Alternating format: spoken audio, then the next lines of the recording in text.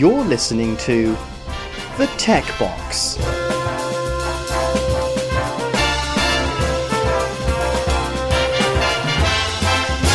Hello and welcome to episode 65 of The Tech Box. My name is James Honeyball and I've got with me today David Rich. Hi Dave. Good evening, James. How are you? I'm alright, I'm alright. How are you doing? I'm okay. Yeah, it's getting cold now. It is, isn't it? It's good to have that sign of the seasons that it is actually a bit cold. I went out for a run a couple of days ago and yeah, my hands, when your hands get a little bit cold, you start not to be able to feel them a little bit. Yeah. It was windy as well, so it just starting to get like that. And I just thought, oh, this is annoying. Gloves, James, there you go. Top tip, little secret, put gloves on your hands. Gloves and a little woolly hat. Maybe too far, but okay. Gloves until it's snowing. Do you wear gloves? I would have thought that a professional runner like yourself wouldn't need it, but... Oh, I do. My hands get freezing. That's one thing I can't stand. I'm at that point at the moment where do I just wear shorts or do I wear my trousers? Shorts, trousers. It was a trousers day today. But yeah, it's always a tough one because I feel I run better in shorts, but then trousers keep me warm. Yes, I tend to run in trousers or jogging bottoms unless it's unbearably hot outside such that it would be ridiculous to run in jogging bottoms. But yeah, I think I go into the jogging bottoms for 90% of the year and only drop down to shorts for the sort of June, August time. Lycra, James. It's all about the Lycra. Yeah. I do wear shorts over the top of my Lycra trousers just to... reduce the chafing? Well, no, to hide the obscenities as I'm running. No one wants to see a man in Lycra with nothing covering him. That's why Superman wears pants on the outside. Fair enough. But I think because I'm a heavier person than you, I wear like these kind of Lycra shorts to prevent chafing. Otherwise, the chafing can be quite bad. I mean, that is a piece of tech, isn't it? It's like a nylon-y bit of tech to stop my inside of my legs getting red raw. Vaseline, but that is another conversation for another day. That's next episode. So yeah, Vaseline reviews. Yeah. On to more tech. So I think both of us have now had a couple of weeks now with this M1 Mini. Yeah. And we're both probably using it at this moment. I'm certainly using mine. I'm not, but that's just circumstance of where I like to record, that's all. So I still record on the 16-inch, and I'm happy with the setup on it. So do you still absolutely detest and hate your Mac Mini M1? So I had a bit of feedback over the last couple of weeks, and I think I came across as really negative. I don't detest and hate it. If anything, I'm envious that and jealous that now my £2,500 16-inch behemoth is sort of made to look. Impotent by the Mac Mini. So I don't hate it. I really don't hate it. I found it the last couple of weeks an exercise in learning all about how the system on the chip works, the M1, comparing it to other things like the new Snapdragon 888 and all that. So I think it's great, and I do think that's probably the way to go. Definitely, that's the way everything's going to go, and I find it absolutely fascinating how it works. How everything's on the chip, a bit of dedicated hardware for, Apple don't have to just solve it in software, they can solve it in hardware now. Yeah. And I like that. So if I came across as negative, I don't. I just like to know the boundaries, know everything about what I'm using, and sort of, I don't know, delve really deep into it. Absolutely. I don't think you can know how good something is until you've found the one or two things that are bad with it, and then okay, 95% of it is really good, this 5% is a little bit dodgy. And I think we both shared a discovered dodginess in the current video drivers. Yeah, I think ours is a variation of said dodginess. I think it's both the same theme, so we both have display issues. But I think there's multiple issues, and doing a Googling around the subject at the moment, there are multiple issues that appear to be sort of at play here. Because you have one issue, I have the other. So what's your one? Let's go through that. So it's having two monitors. So I don't know whether that's similar to yourself, but it's having two monitors connected to the Mini. Yep. For some strange reason, it gets confused with two HDMI. So if you had two HDMI monitors, it struggles. So if I used the HDMI on the Mac Mini to HDMI on the monitor, and then I use a USB-C or Thunderbolt, whatever they're called, dongle, to HDMI and then into the HDMI monitor, it struggles. When you wake it up from sleep, the screens flash. The machine locks up. Yeah. The screens flash, and it's as though it doesn't know which. It's something to do with having dual HDMI in there.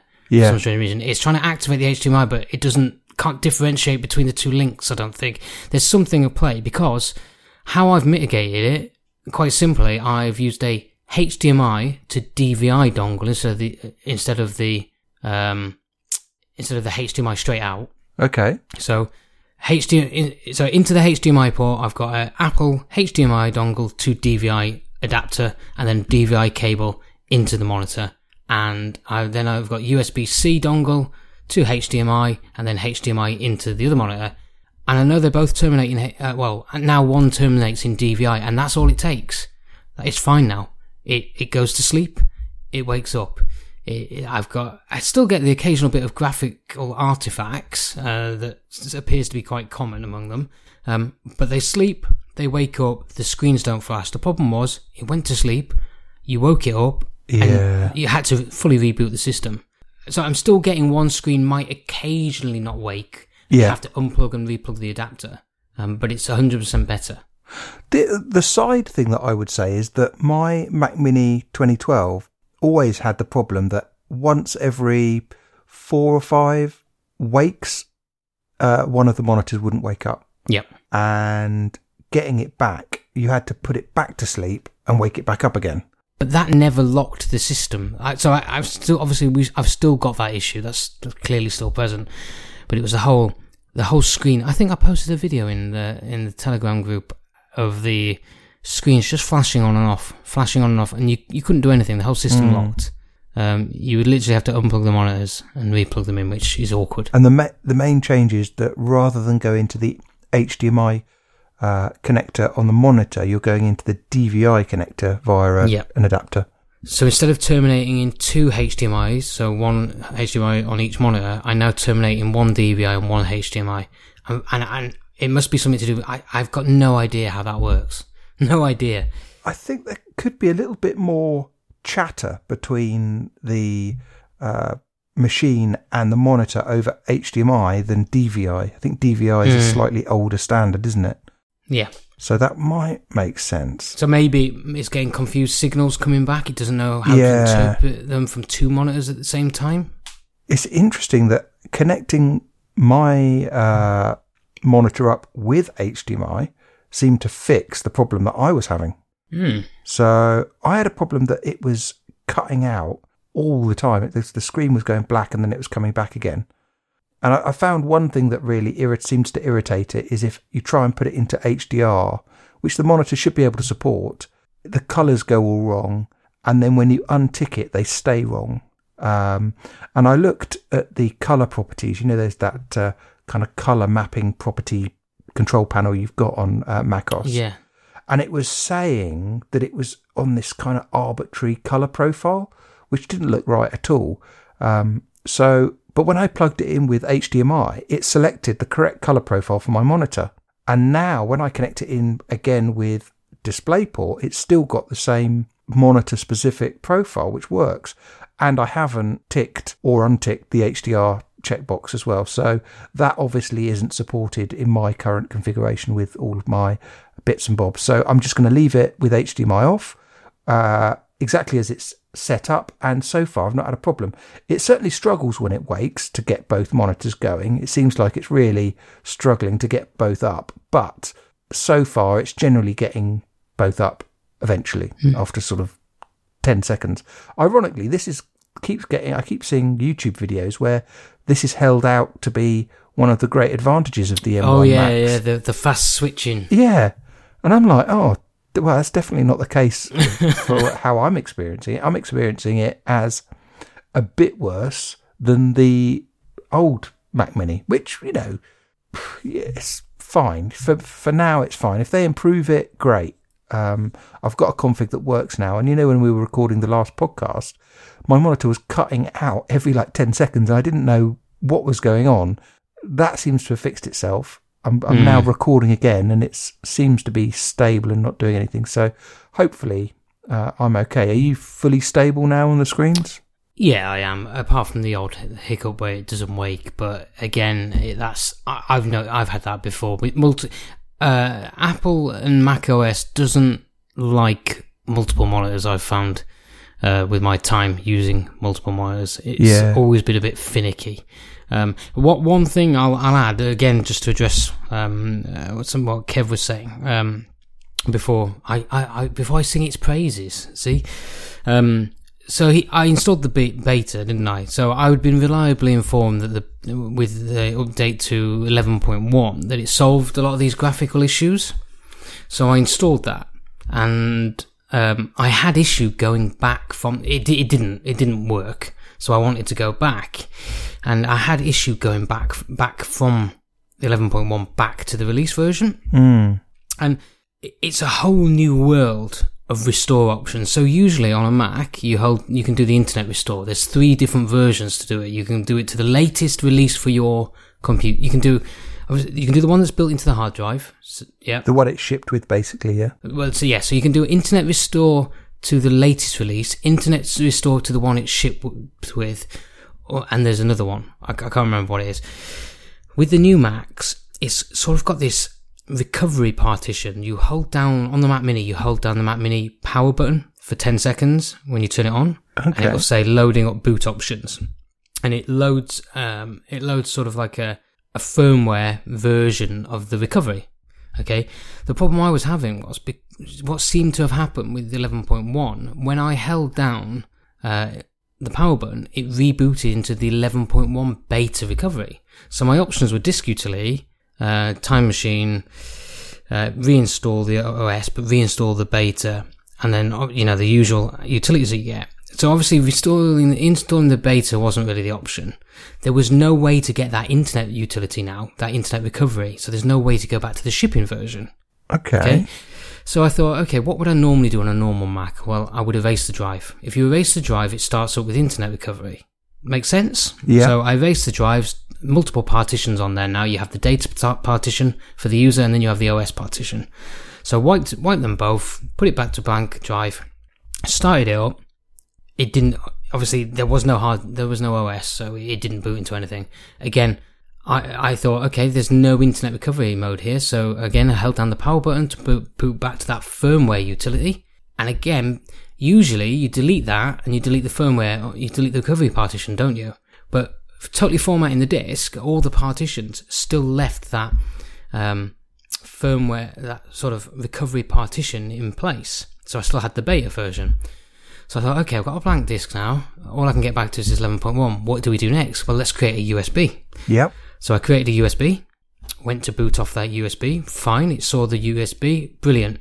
Booted off the USB, told me the USB was for an older version. Yeah. Okay, well, it was an older version. So what it seems like is once you write that new operating system, it writes this firmware partition, which is totally untouchable by us. It's a gig in size. I've had a look at it. And it's totally untouchable by the user. And the normal USB technique to reboot back into that doesn't work. Internet recovery doesn't work. And there's no version to go back to. So I did a bit of research, and Richard pointed me in a few directions. So there's a couple of ways of doing it now. It's like plugging you have to plug it in to another Mac in DFU mode. You know, like how you plug in your iPhone when it totally bulks up. You plug it into the other Mac. So you plug it into another Mac. It's really weird what you do. You have to, I can't remember the button combination now. You have to totally pull power off, hold the power button down on the Mac Mini, and plug the power lead in, and it turns the standby light to red, and that puts it into DFU mode. So Apple Configurator 2 on the other Mac sees it and says, oh, you've got a Mac in recovery mode here. So then you've got a few options. Then you have a restore the firmware, which will restore just that recovery partition. So then you can reboot into that recovery partition and install the one that came with it. or the latest install the latest shipping version. Okay. There's a one to actually do a restore, which wipes that firmware, puts the right firmware back on, and also installs the latest version of macOS. And there's another one, just like with iTunes, and you know how you could reload the betas on, the IPW files or whatever they were called. You know how when you can download from the developer portal, you can actually download the iOS actual software? Yeah. Well, you can do that with the macOS as an I can't remember the extension name, but you can actually load it like you would iTunes. Wow. So in my sort of looking around, it seems that it will only install the last signed version by Apple.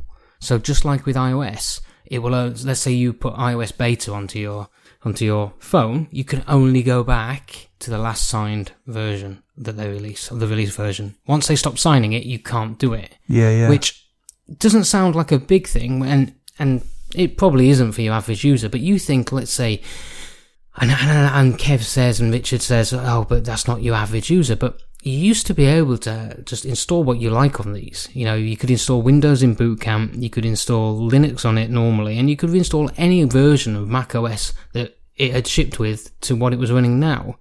And you think of the situation we had with iOS 7, all those iPhone 4s that went to iOS 7 that were rubbish. But you could never go back, could you? That was never the case with Mac. Let's say you had a Mac with a 8 gig of, let's say you have a MacBook Air with 8 gig of RAM, 3 or 4 years down the road. You suddenly jump on the last version that they make available to it, and that's sort of stretching its hardware limits. And you think, do you know what? It was really usable on the one before, and I've updated because it's a good thing to update. And do you know what? I can't go back now because they're not signing it. Yeah. I don't know. As I said, it's not a massive issue. It's not. I'm technical enough that I can get around it.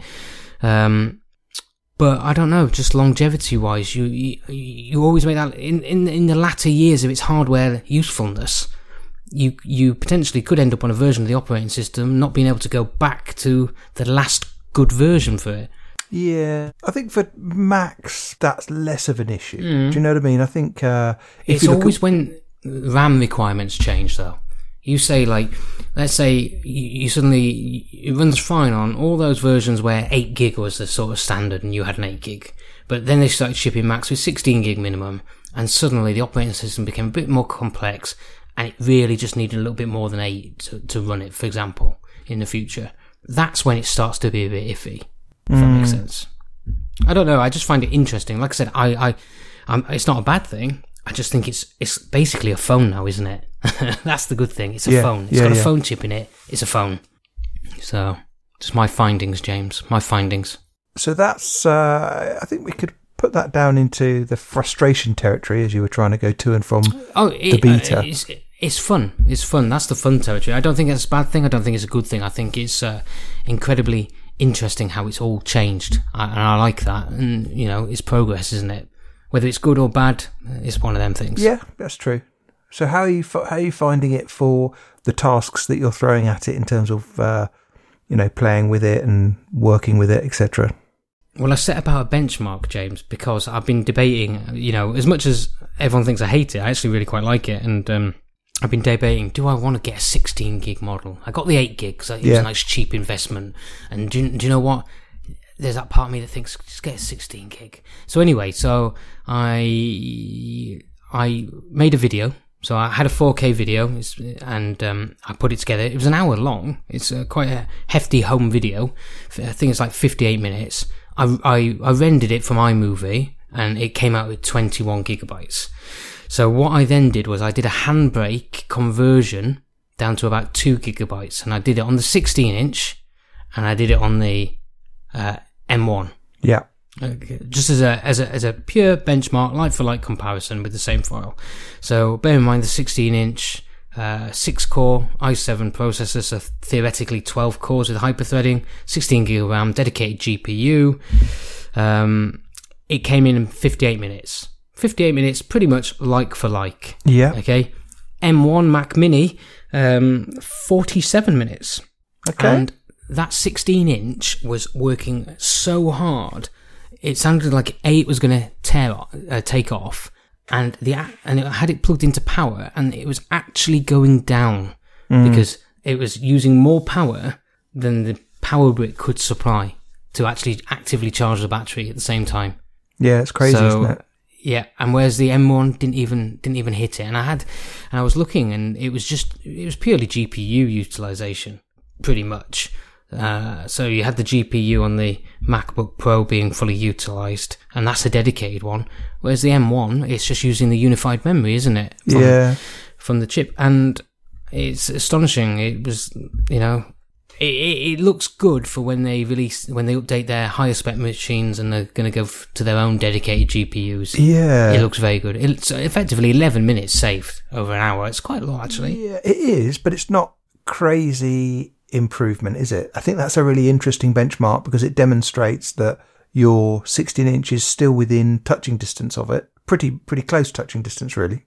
I see what you mean, because I've seen a lot of YouTube videos where they're like, oh, look, it takes the MacBook Pro 16-inch 2.5 minutes, but the M1 does it in like a minute and 30 seconds. Yeah, exactly. And that's just... But I don't know, I just found it was faster. It was faster. Yeah. By 11 minutes, which actually, do you know what? It's nearly 25% faster, isn't it? Let's be fair. 25% over an hour. Was my maths all right? Yeah, nearly 15%. So about 20% faster, something like that.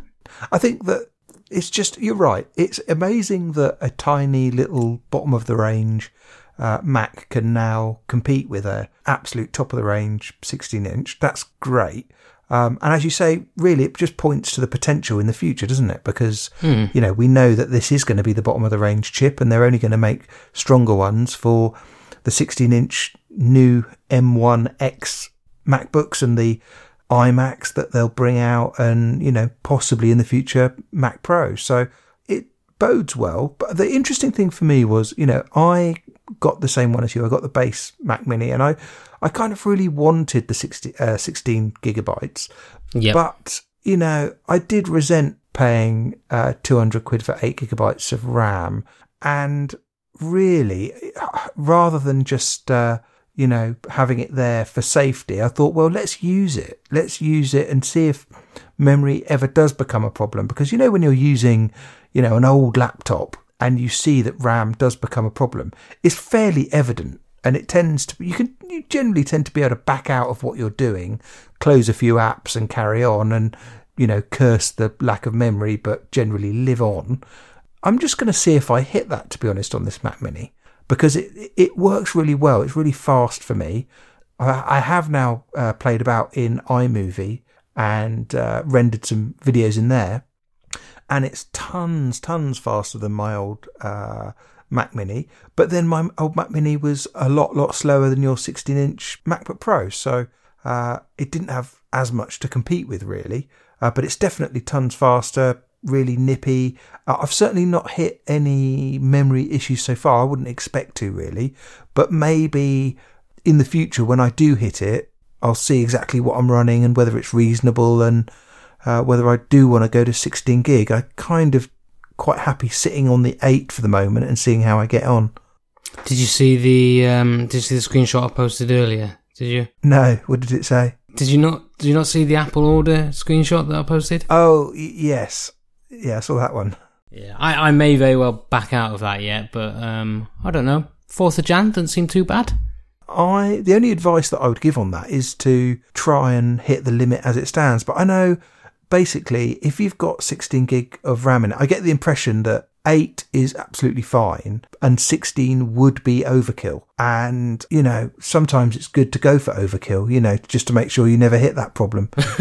I don't know. It feels safer to have 16 than not. I agree. I feel uncomfortable that I've got 8 because I can't remember the last time I had 8 gig of RAM in any machine.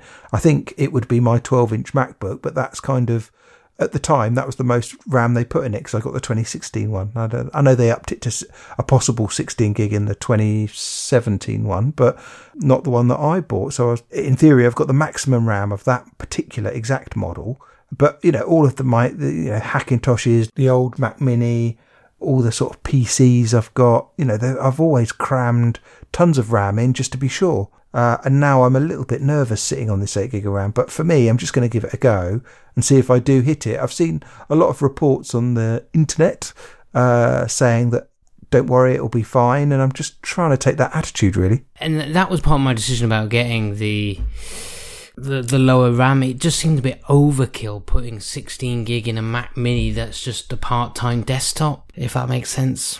Yeah, well, you've got a few weeks to debate yourself, haven't you?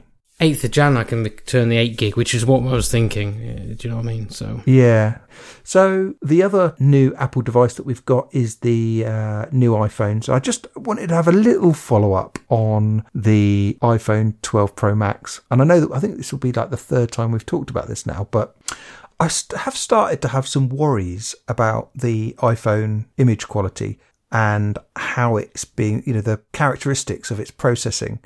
I remember looking at a couple of photos from a time that I had a few weeks whilst we weren't in quite such a heavy lockdown.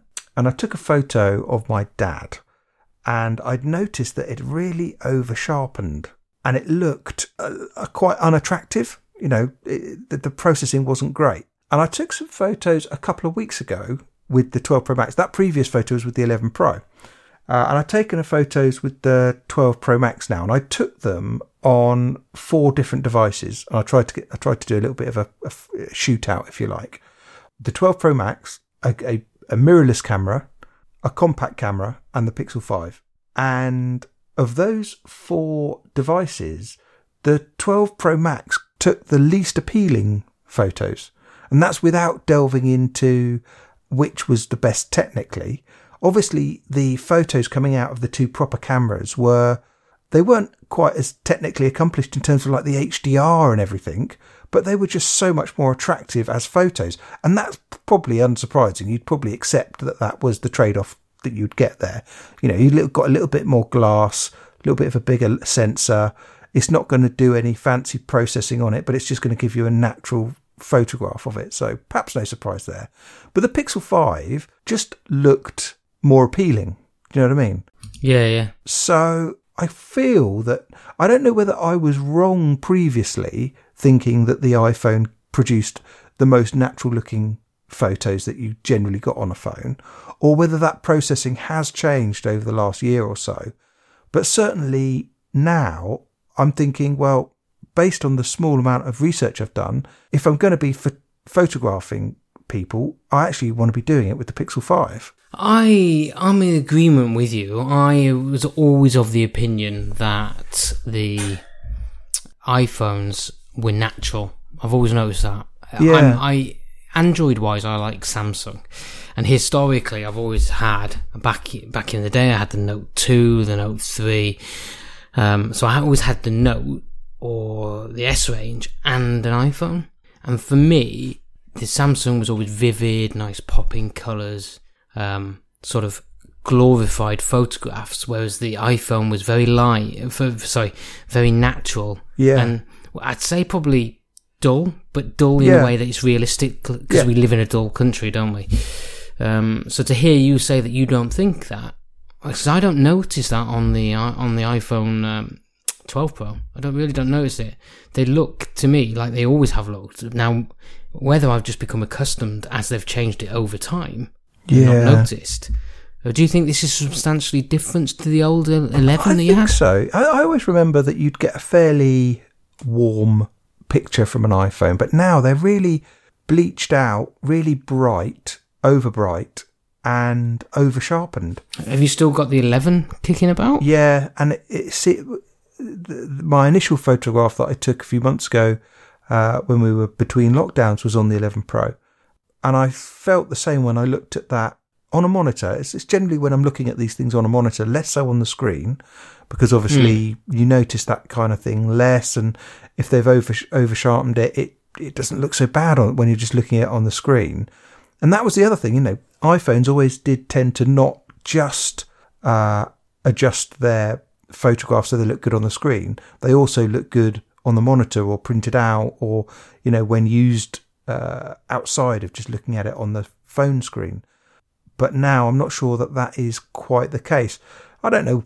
I don't know whether it was just that I didn't spot it before, or whether my tastes have changed. But yeah, I'm just kind of thinking, actually, if you're a family event or something, and let's hope that we have more of those in the future, actually whipping out a point and shoot is not a bad option for me now. And I think maybe I will do that. Maybe I'll start going back to where I know that I'm going to be taking photos, that I'll take my point and shoot, and I haven't done that for years.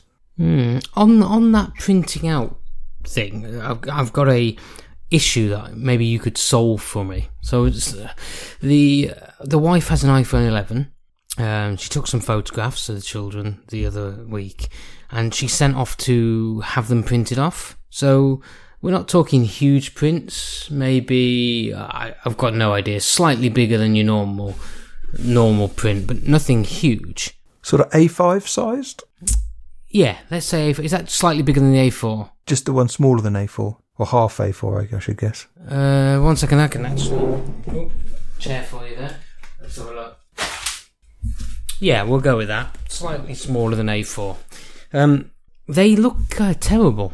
They don't look terrible on her phone. Yeah. They look amazingly crisp, but they look blurry. Now, is that a issue with the actual photo and Apple making it look decent on the actual screen? Yeah. Or is that a problem with the printer for the company that's actually that's printed these photos off? Where does that problem lie? Because I would assume am I right in assuming if it looks good on the phone, that's how it looks in real life? Or are they applying trickery to it? Well, I think the only thing would be the obvious thing of it just being smaller on the phone and you're less likely to notice stuff. You can be slightly out of focus on the phone. So she comes back with the zoom. She zooms in on it and goes, "Look, even zoomed in to a similar size, it looks comparably different." I'd be tempted just to stick the iPhone into one of those printing machines at a supermarket. Those. Yeah, that's what I suggested. Yeah, and just print a few of those out on a proper, high quality photo printer from there, and see whether the same characteristics are still there when it's printed out on there. And if it is, then yeah, it might just be the photos themselves, but it could just be that the place that you had them done was having an off day. Is naff anyway. Yeah, these things happen, don't they? But that's the question. It sort of links back into your thing. Are we being fooled? Yeah. Do you know what I mean? Because what we are taking with computational photography and the way phones work, what we see could be absolutely 100% different to what is actually occurring. Yeah. And it's there. We're just being shown something different.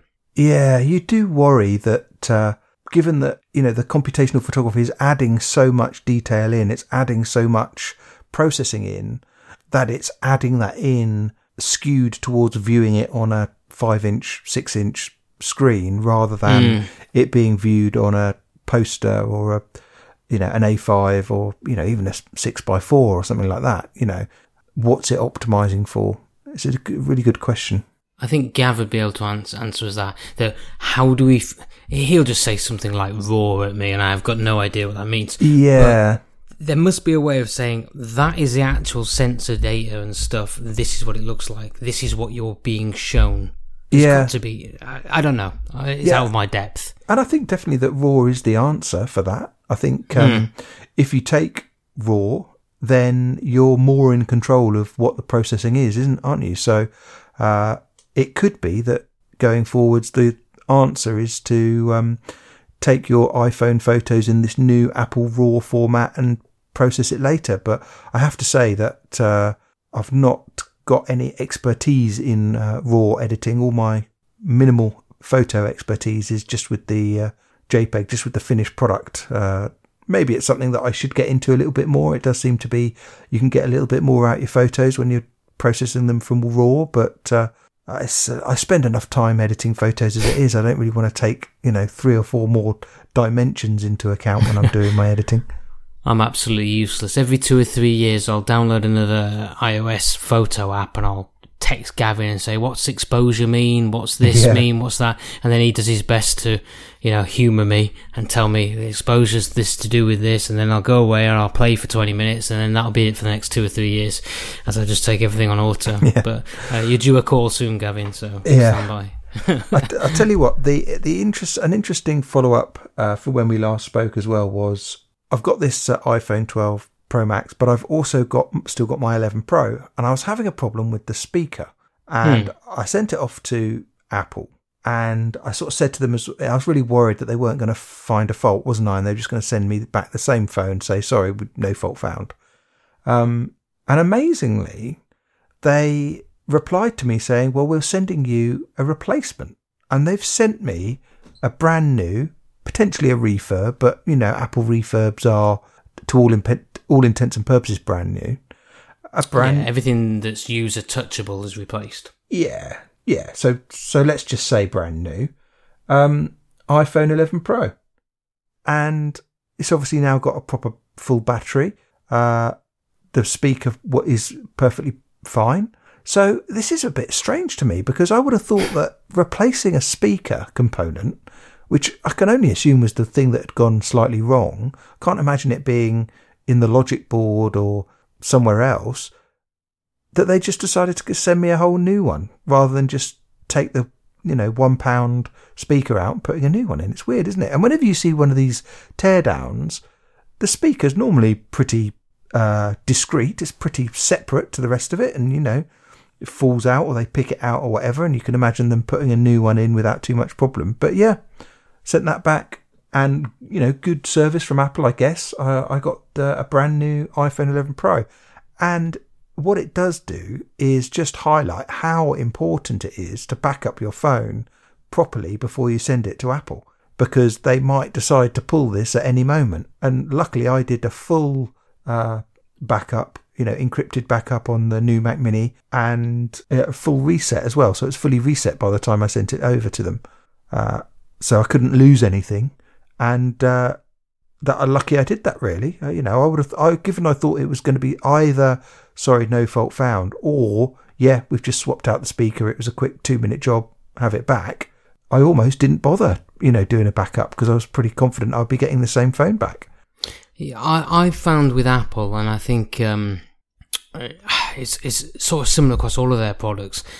If you send it off to them, i.e. not a Genius Bar, and it's something where a bit of in-depth analysis has to, let's just say it's something that it could be one of multiple issues, they'll just swap it out.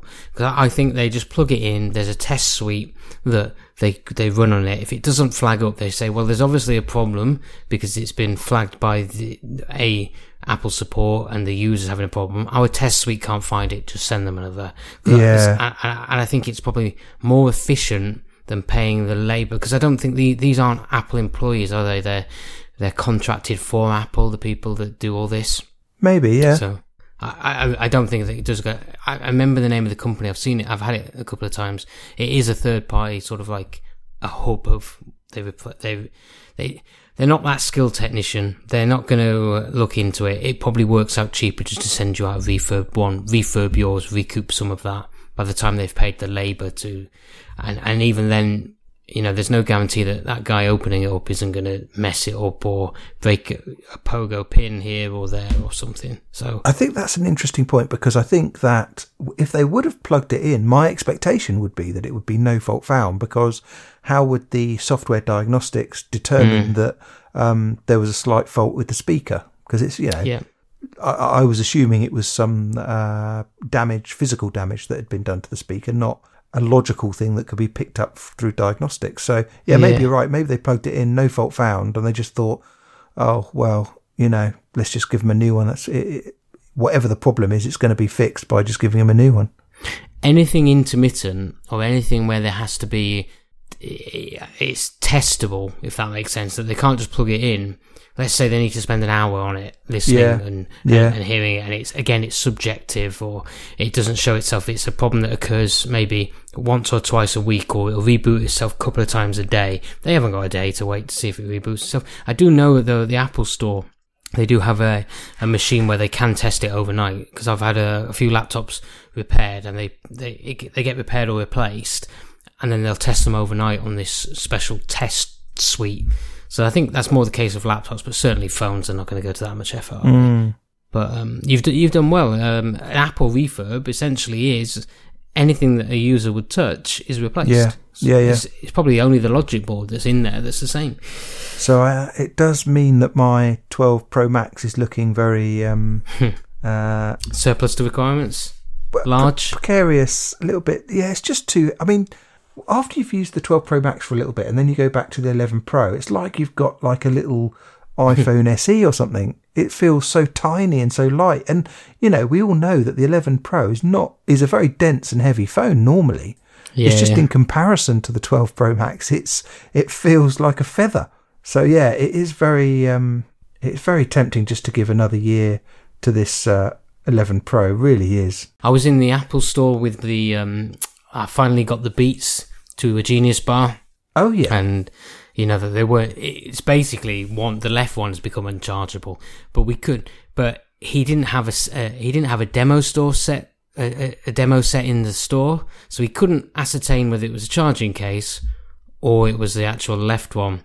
So as you saw I posted the works order, they've sent it off to sort of be examined, i.e. just be replaced, because that's easy. How is someone going to spend their time testing it? They're not. They're just going to get swapped. But each individual I think it came to like £383 was the repair quote, wasn't it? Yeah. For an item that's like £220.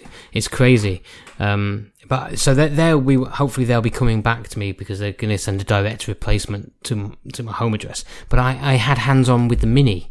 Is the story of that? I actually managed to hold. Yeah. What did you think? It's lovely. I got my 12 Pro out side by side, and I held them up, and I thought to myself, maybe the whole screen on this phone is the same. I don't know why I thought this is the same as the 12 Pro. Maybe they've just got rid of the bezel. But then I had a bit of a moment where it's like, well, there actually isn't any bezel on either of them. So have a chat with yourself, Dave. But holding it was lovely, to be fair. It was really nice. I had that moment where I thought I could get this instead of the 12 Pro. It's so much lighter. It makes such a difference. Such a difference. The only problem I think with that one is going to be that battery. Because apart from that, it's quite a tempting proposition, isn't it? Yeah, MagSafe though. MagSafe. I don't buy into this thing about using wireless charging throughout the day as an answer to a not big enough battery. No, I'm never near a wireless charger throughout the day, and I don't charge it overnight on a wireless charger. It's literally just there, just in case. No, it is nice. I would say, if I didn't have this, I'd probably go for a Mini. I don't think the features that I'd lose from the Pro I'd be that bothered about, to be perfectly honest. They're nice to have for what you're losing, I'd say. Yeah. And I like the red as well. I'd have the red. Yeah, do they do that's red? True. They do that like coral red for the non-pros, don't they? Which I think people have voiced a little bit of disgust about. They're saying it's not red enough, but it's some shade of red. Yeah, it's a nice phone. I can see why people would like it. I really can. But I'm going to stay with one phone this year, not 4. That's good. That's good. Have you got your eye on anything else, Mini? What about that HomePod Mini? Oh yeah, I got a HomePod Mini in. You actually got one in? Yeah, I got a HomePod Mini. Do you know the major reason I got one? Speaker for the Mac Mini. Oh, okay. Yeah, so did you the notice Mac that Mini, the Mac Mini's got a built-in speaker this time? I'm sure it didn't have before. Maybe. They've always had. Yeah, I suppose it always has, because they've always done the bong, haven't they?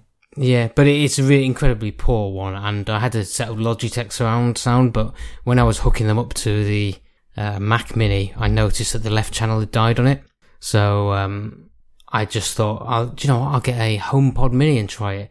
And AirPlay 2 is not much good with it. I don't know whether it's the HomePod Mini that's got the issue or the Mac Mini, but let's say I'm watching YouTube. Everything syncs fine. Their lips are synced to the sound.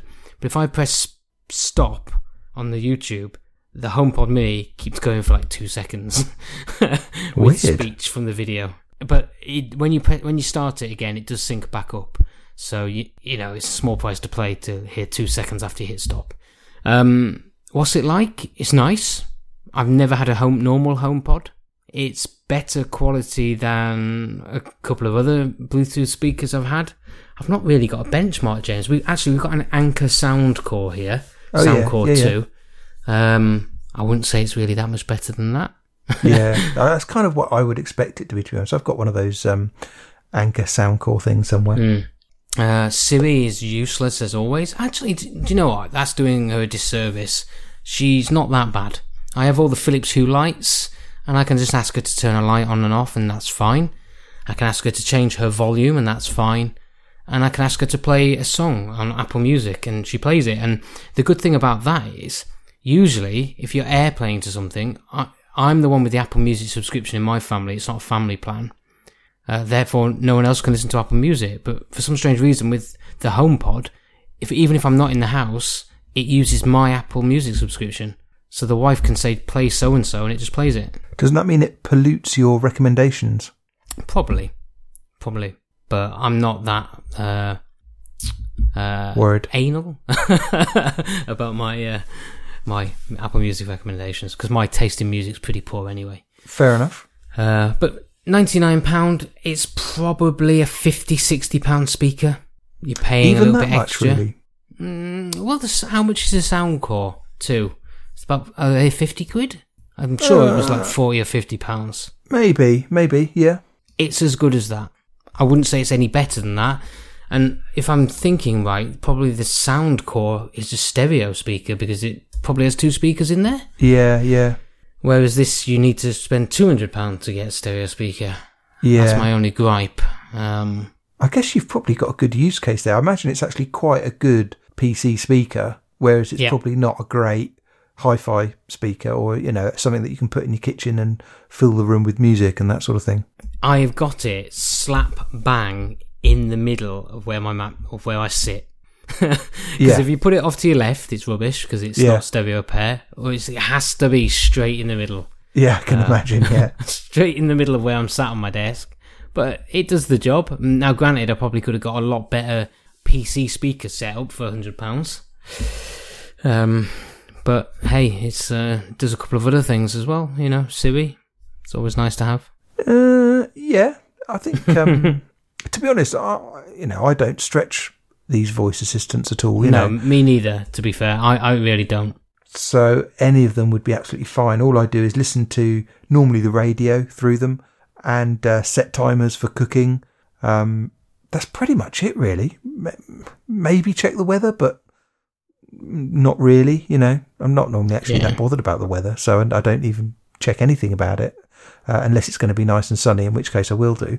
But yeah, I kind of can take or leave these voice assistants, and I completely like my my Amazon, what do we call them, Echoes. I wouldn't be without them, but I certainly don't use them to the max. Every time I sort of speak to Siri, I feel like I'm just talking to it to test it. Do you know what I mean? It's like I don't have a valid use to talk to you. Yeah, but I'm just gonna. It's like I'm just purely trying to catch you out. It's not intuitive, is it? Really, to be fair. No. But it's all right. So since we'd last been on, we've had Black Friday. Yep. And were you tempted with any Black Friday goodness? No. So I looked. There's just nothing, is there? I mean, if I wanted a toothbrush, that'd be good. Yeah. But no, nothing. I got the one thing you can always count on being a bit cheaper on Black Friday. What's that? An Amazon Fire TV stick. Okay. I think that is literally about the only thing, is that Amazon knock 20-30% off their Kindles and their Fire devices and things on Black Friday and Prime Day. I think that's about the one thing you can count on, isn't it? But at this point, that just feels like you're just buying it for just buying something's sake.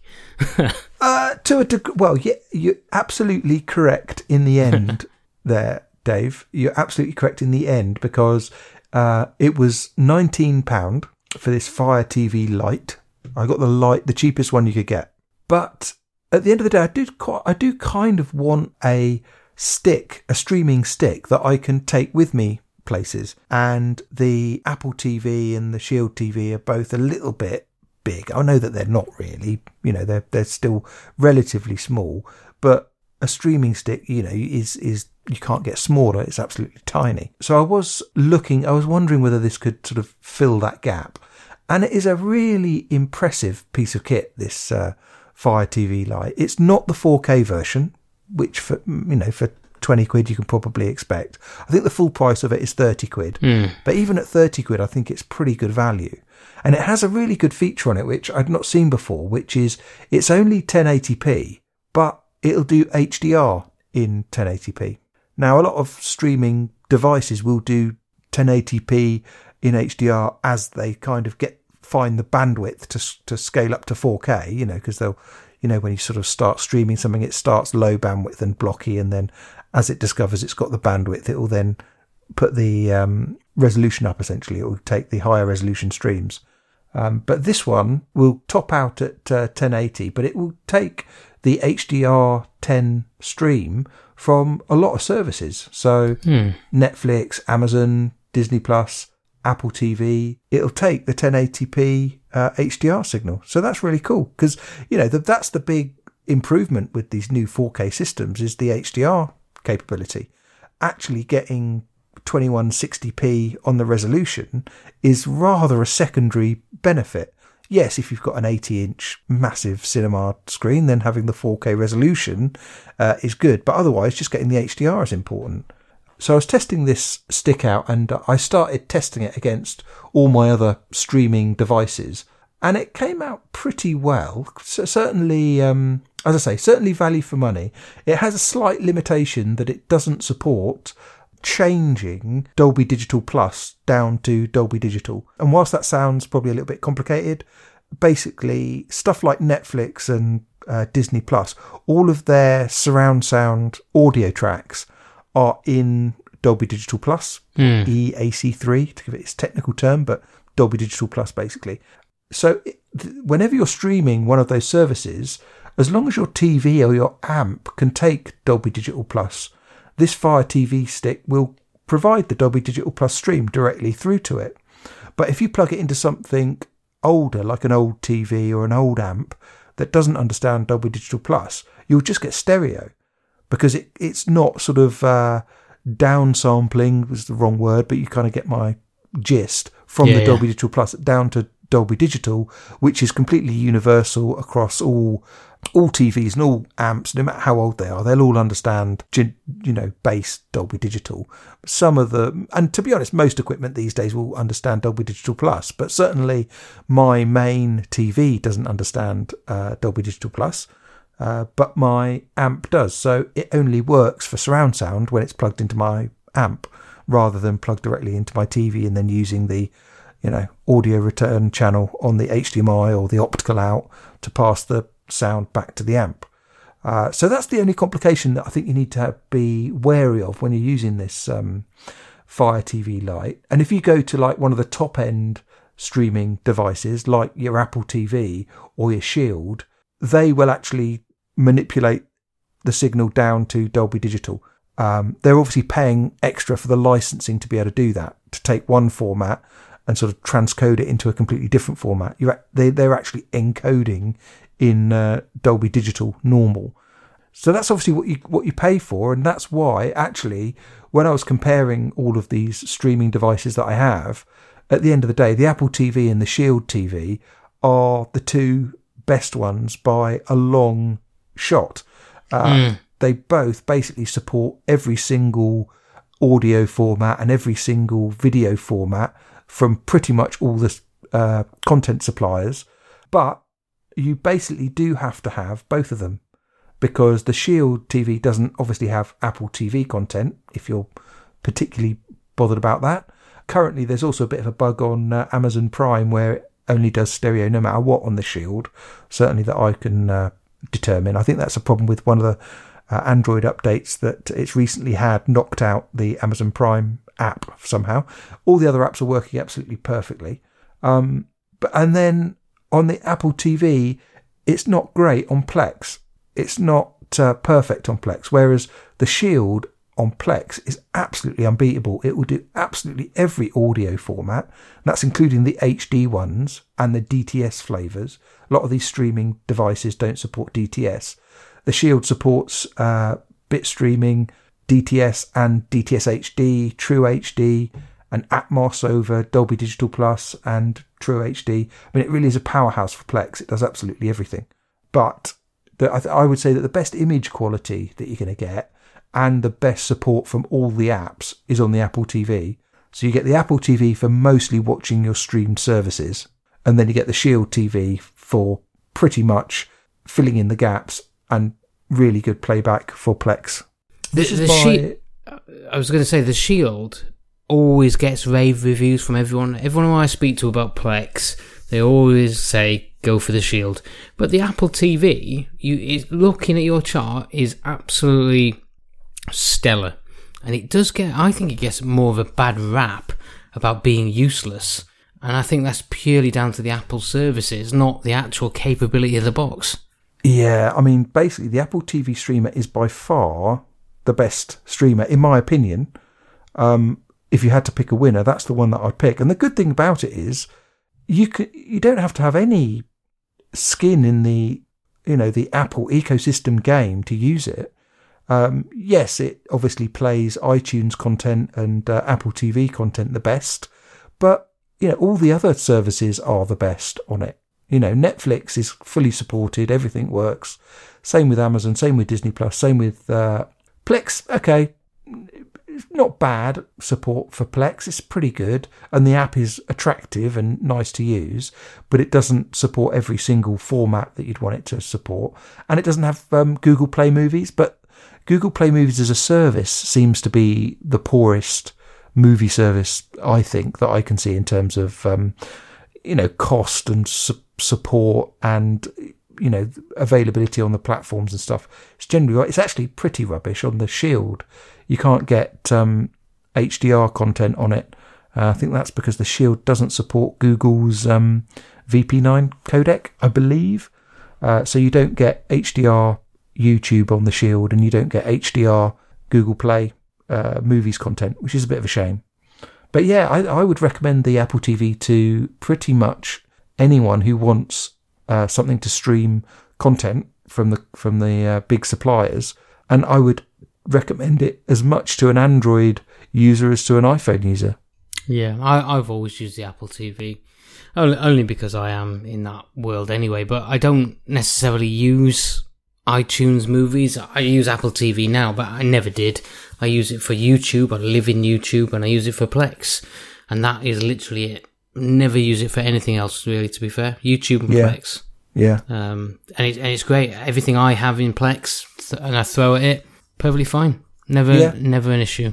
Never come up with anything. The only issue is if you really want to use the HD surround sound codecs like DTS HD and True HD and True HD Atmos, then Apple TV can't support that on the Plex app. But that's a fairly niche requirement. It does everything else well.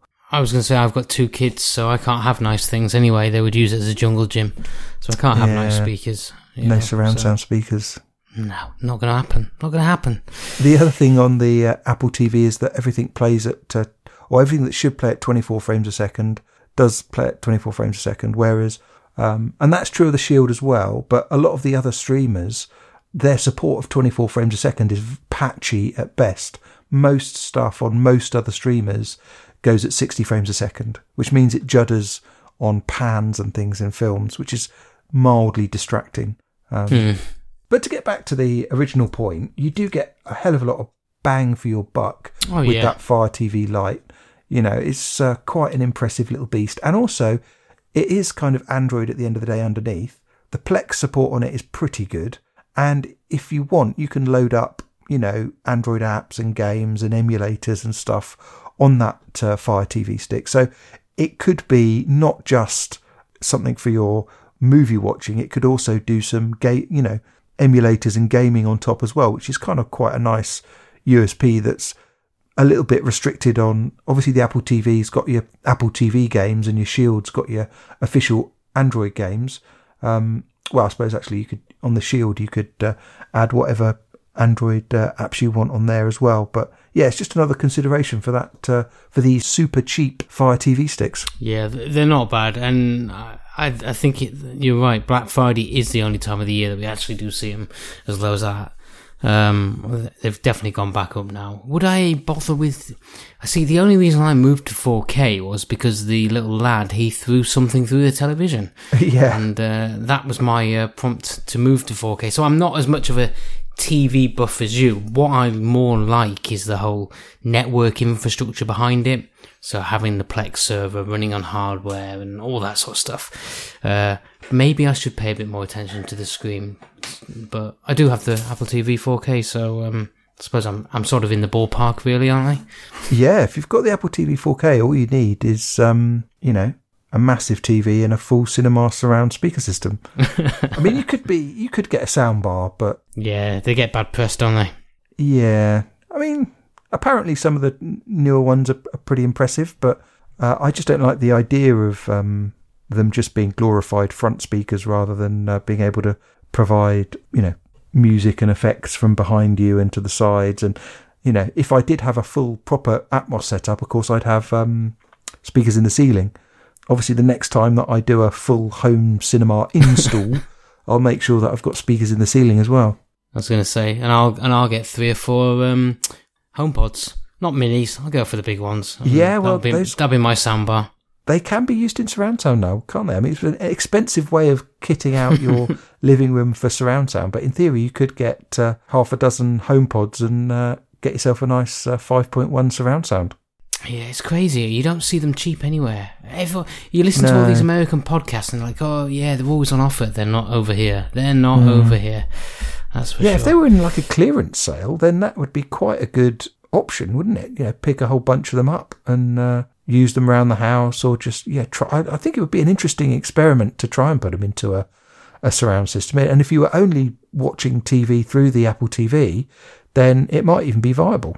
An expensive experiment, James. Expensive. Yeah, for us at the moment in the UK, an expensive experiment, definitely.